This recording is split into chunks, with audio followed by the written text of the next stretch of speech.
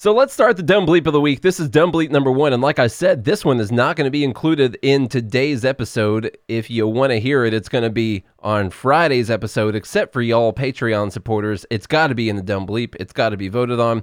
One of the dumber things I have read. It's going to have to be in our tournament, bracket style. With a number 1 seed. For the year. Yeah. Now, this comes from Charlie's favorite magazine, which is teenvogue.com. He's always sending me stuff from Teen Vogue all the time, saying, hey, man, check, what do you think? I've never seen this in my life, actually. Yeah, it's a thing. You're the one with the subscription to it, Nate. Yeah, listen, you know how the algorithms work. Once you click on something, they keep showing you stuff. So I get articles from Teen Vogue all the time. And I tell you, that is one of the dumbest commie newspaper magazines I've ever seen in my entire life. It is pure propaganda, pure socialist communist propaganda at all times. Just misinformation around every corner, only not getting tagged as misinformation. Yeah. All right. So you can't tell, but in the back of the magazine, there's in the fine print, it says, commie. Yeah. It says owned by Stalin in the back of it. That's what it says. At the behest of Mao is what it says. So this article, this gets Dumb Bleep number 1. What capitalism is and how it affects people. So this article, remember, is positioned to be towards younger people who are wondering what capitalism is. Let's say you're a 15-year-old and you're hearing all this talk about capitalism and socialism, and you're trying to look up what the heck is capitalism even. I don't even know. Well, luckily, Teen Vogue has got you covered on that. And they're going to describe to you what capitalism is in this fine article right here. So let's go. This might be one of the best things I've ever read in my life. They start off with a definition of capitalism. And I know that they mean it as the definition of capitalism because they say, capitalism is defined as an economic system in which a country's trade, industry, and profits are controlled by private companies instead of by the people whose time and labor powers those companies. Now, remember, they started off by saying this was the definition because they said it's defined as an economic system that is controlled by private companies instead of by the people whose time and labor powers the companies. So they already start off with a lie immediately because that's not the definition. Well, they're adding on to it. They're adding something on to the definition. Because the beginning's not horrible. It's an economic system in which a country's trade, industry, and profits are controlled by private companies. Technically true. Essentially. But then they add on instead of by the people who did all the work, essentially. Yeah. So they're trying to say right away that capitalism is exploitation. That's what they're saying. That's how they start off the conversation. And the actual definition? Actual definition I have right here is an economic and political system in which a country's trade and industry are controlled by private owners for profit rather than by the state. Now that does not end with... Was that the end of it? That's it. It does not say instead of by the people whose time and labor powers the companies.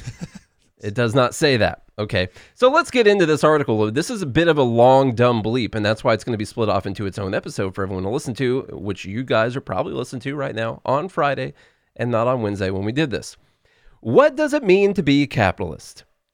Individual capitalists are typically wealthy people who have large amounts of capital invested in business and who benefit from the system of capitalism by making increased profits and thereby adding to their wealth.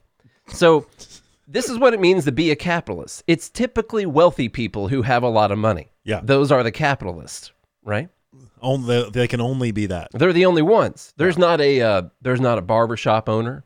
There's not a restaurant owner at all. There's not anyone that's running a business online. There's not anyone that has their own podcast where they're trying to sell ads for it or anything like that. None of those people are capitalists. It's the people who are capitalists are typically wealthy people who have large amounts of capital. Now, that's funny because they'll also talk about wealthy people are only a very, very, very, very, very small percentage of the people. Let me just give you a stat here, by the way. Okay. There are 30.7 million small businesses in the U.S., which account for 99.9% of all U.S. businesses. Woo. So they're typically wealthy people. Those are the capitalists. Yeah, the Small Business Administration defines a small business as a firm which has fewer than 500 employees. Now, that is still a pretty big business in my estimation. Well, but if you actually dig into those numbers, because they do have those, I think it's somewhere around 80 to 90% of all small businesses have fewer than 10 employees. Mm-hmm. So even the ones that have, 100 to 500 employees, it's a very small percentage of that small business. So they're not done. There's a reason this is going to be its own episode. A capitalist nation is dominated by the free market, which is an economic system in which both prices and production are dictated by corporations and private companies in competition with one another.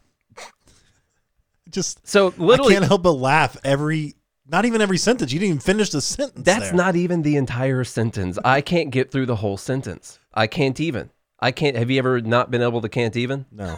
Okay, because that's what I am right now. I'm not even evening right now. I know, I can't.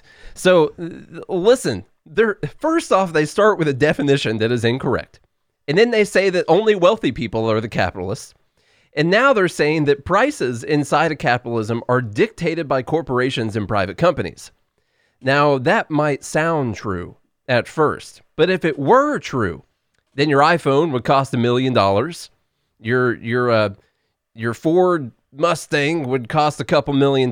This computer, this hunk of junk right here, would cost me $200,000 or $300,000. This can of Coke Zero right here would probably be $50-$60, something like that. Podcast subscription would be $1,000 a month. Yeah. Mm-hmm.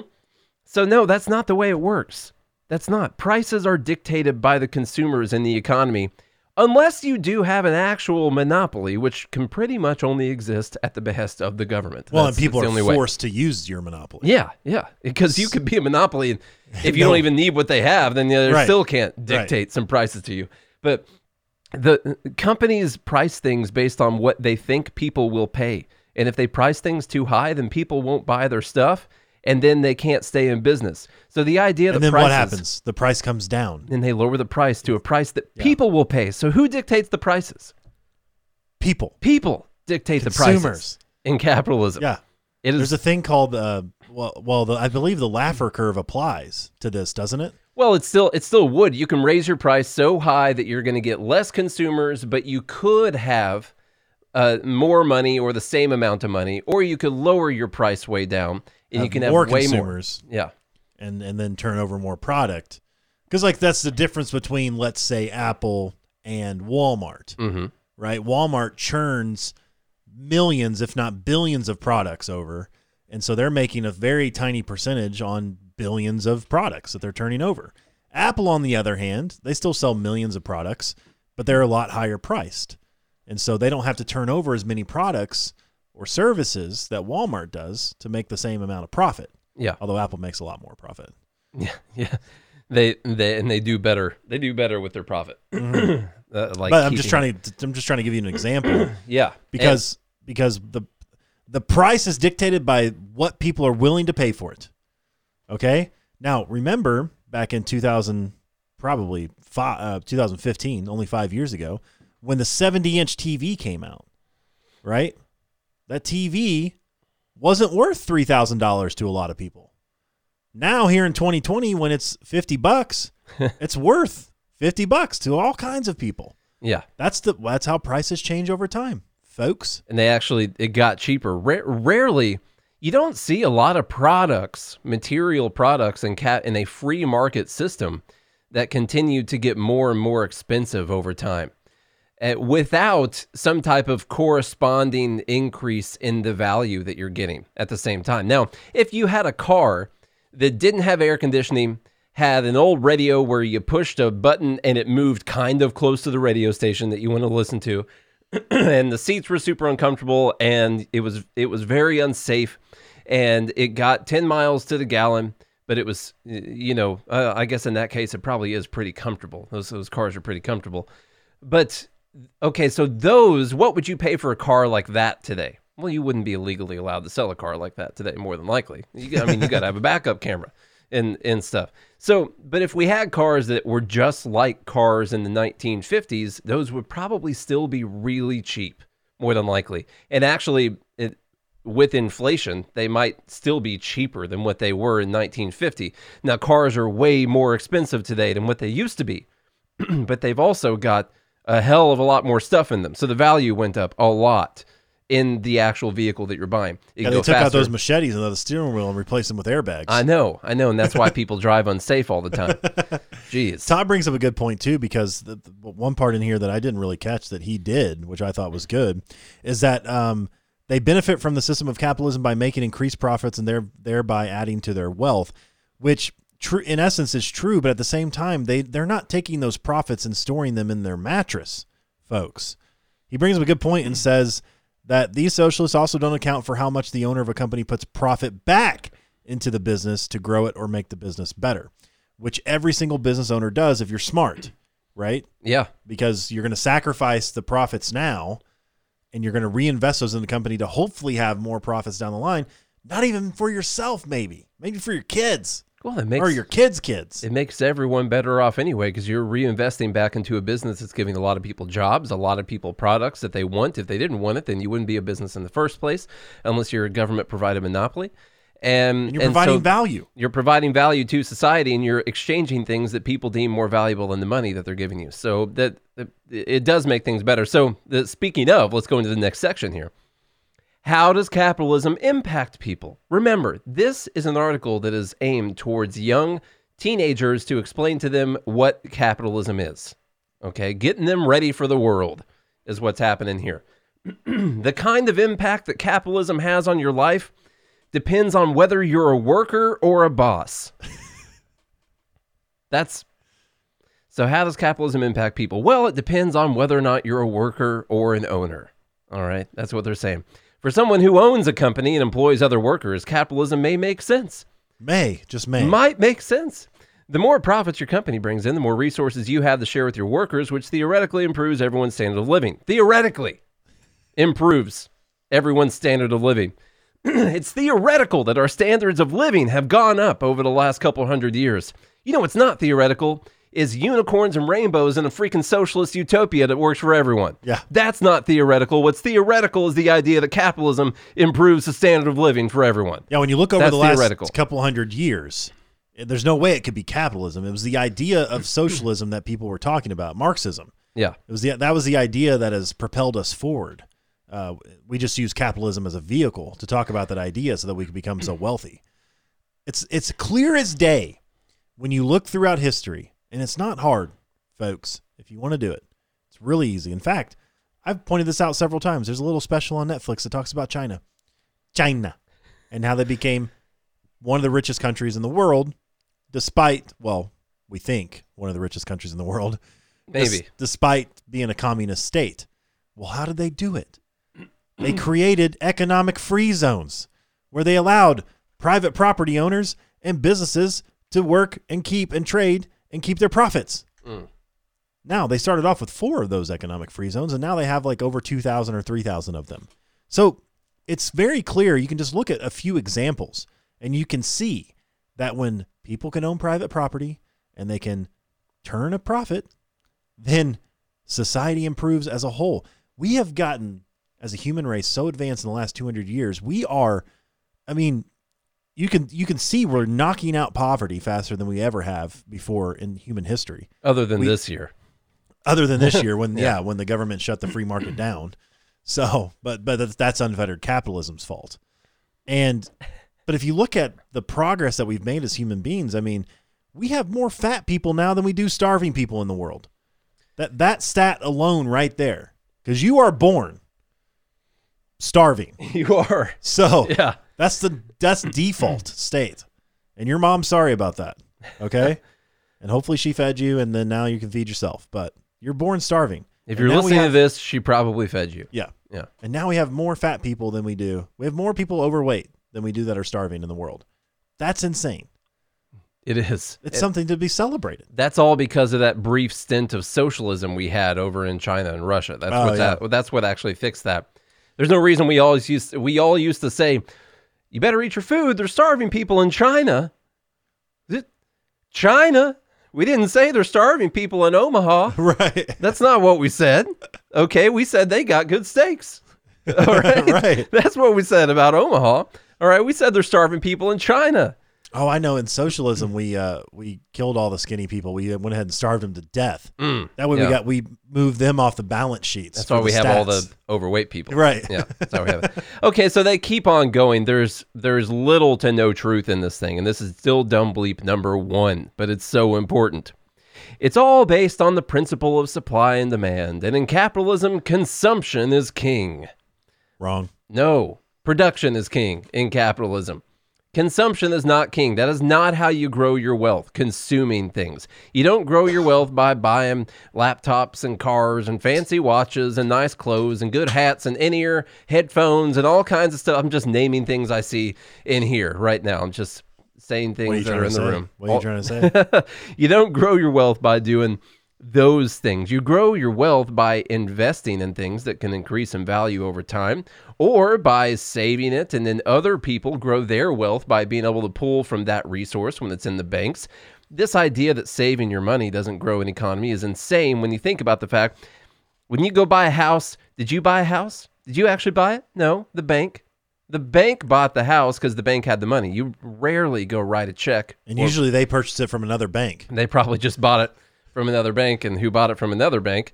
And but anyway, you go and you get a bank to front the money for the house. Where did the bank get the money? The bank got the money because some evil rich people were hoarding their wealth in the bank.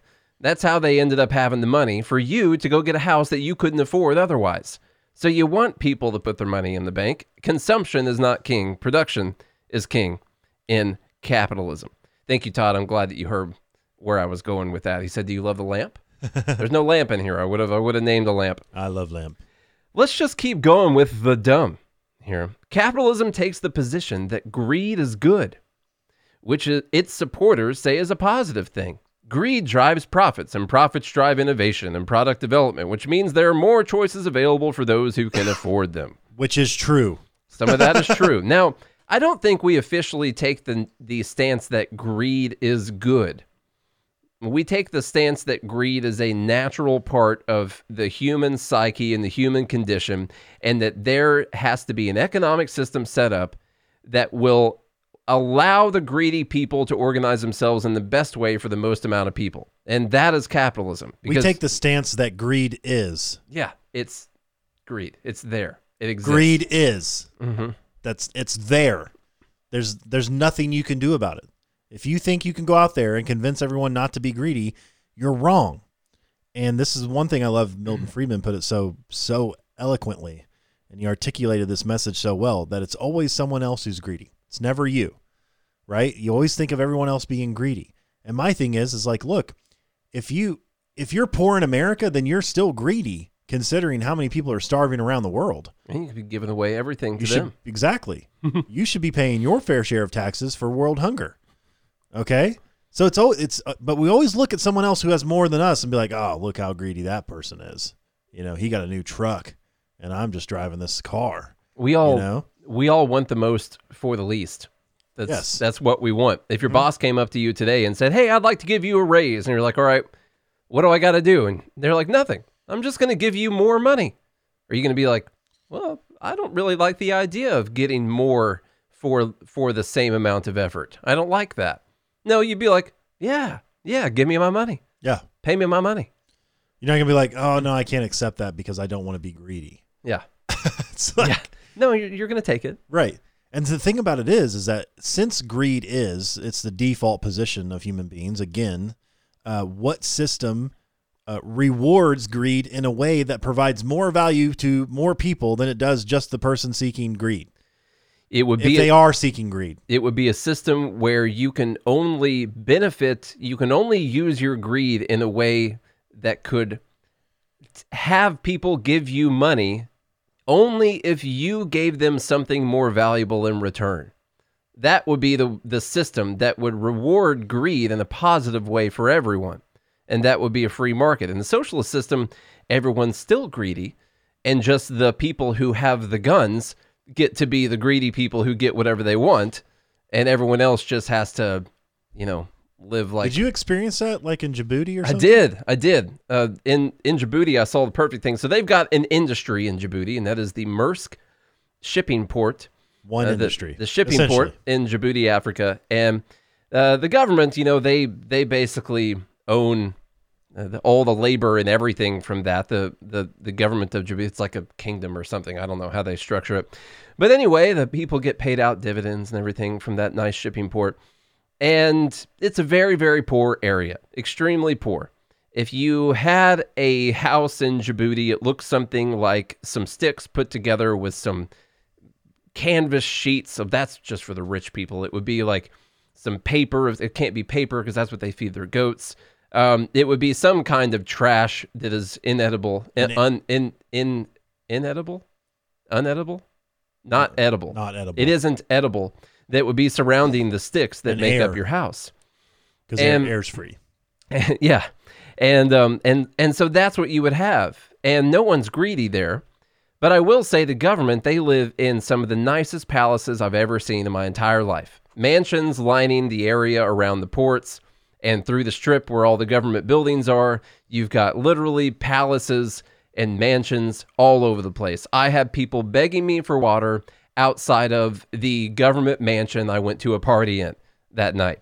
So, I mean, that is what's actually going on. I'm sorry, the mansion party was in Kuwait. The palaces were in Djibouti. And I had a nice steak dinner in a restaurant that basically only government officials are allowed to go to in Djibouti. And everyone else is out there begging people for water and trying to get by. Now, all the people there are equal. They're all very equal. And no one is greedy because they can't be. And the government lives in palaces and the people drink water out of mud puddles. And so that's what's going on. I can tell you who's greedy there. The person who has 2 goats instead of 1. That is. Because he's a greedy person. He's keeping that second goat for himself. It's the person who hid some of their cardboard, which is what they feed the goats. They have more cardboard to feed their goats than other people did. And so that's greed. Even if he went out searching for it longer than anybody else, it doesn't matter because he has it. It's greed. Yeah. So anyway, we say all that because they want to paint making a profit as greed. That's what they're trying to do here. They're saying profit equals greed. And that's not true necessarily. Now, one of the motivations to seek profit could be greed, but that doesn't necessarily mean that profit equals greed. Profit is just a byproduct of providing value to people in society. And if you guys want to learn all about that, Thomas Sowell does an amazing job talking about profit for at least 27 chapters in basic economics. He's got a great chapter. It's called The Role of Profits. And if you go, that's how the guy reading the book says This is Audible. I have listened to that chapter so many times. And what you come up with is, a simple example that we've talked to people before with, your phone charger. You might pay $30 for that at Target. If you get an Apple phone charger, you're like, oh, that is evil, evil profit. On top of that. And we should make them sell that for 15 cents. And the actual answer is if they had to sell it for 15 cents, it wouldn't exist. It just wouldn't be there. And so profits, they do drive innovation. They do drive production. They drive people to take risks.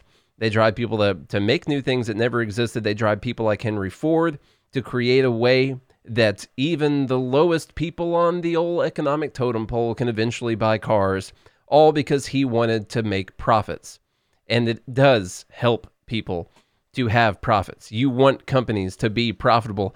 How can we go into a year like 2020 where we're shutting down all of these businesses and expecting them not to go out of business, and also in 2019 be demonizing them for hoarding all of their wealth at the same time?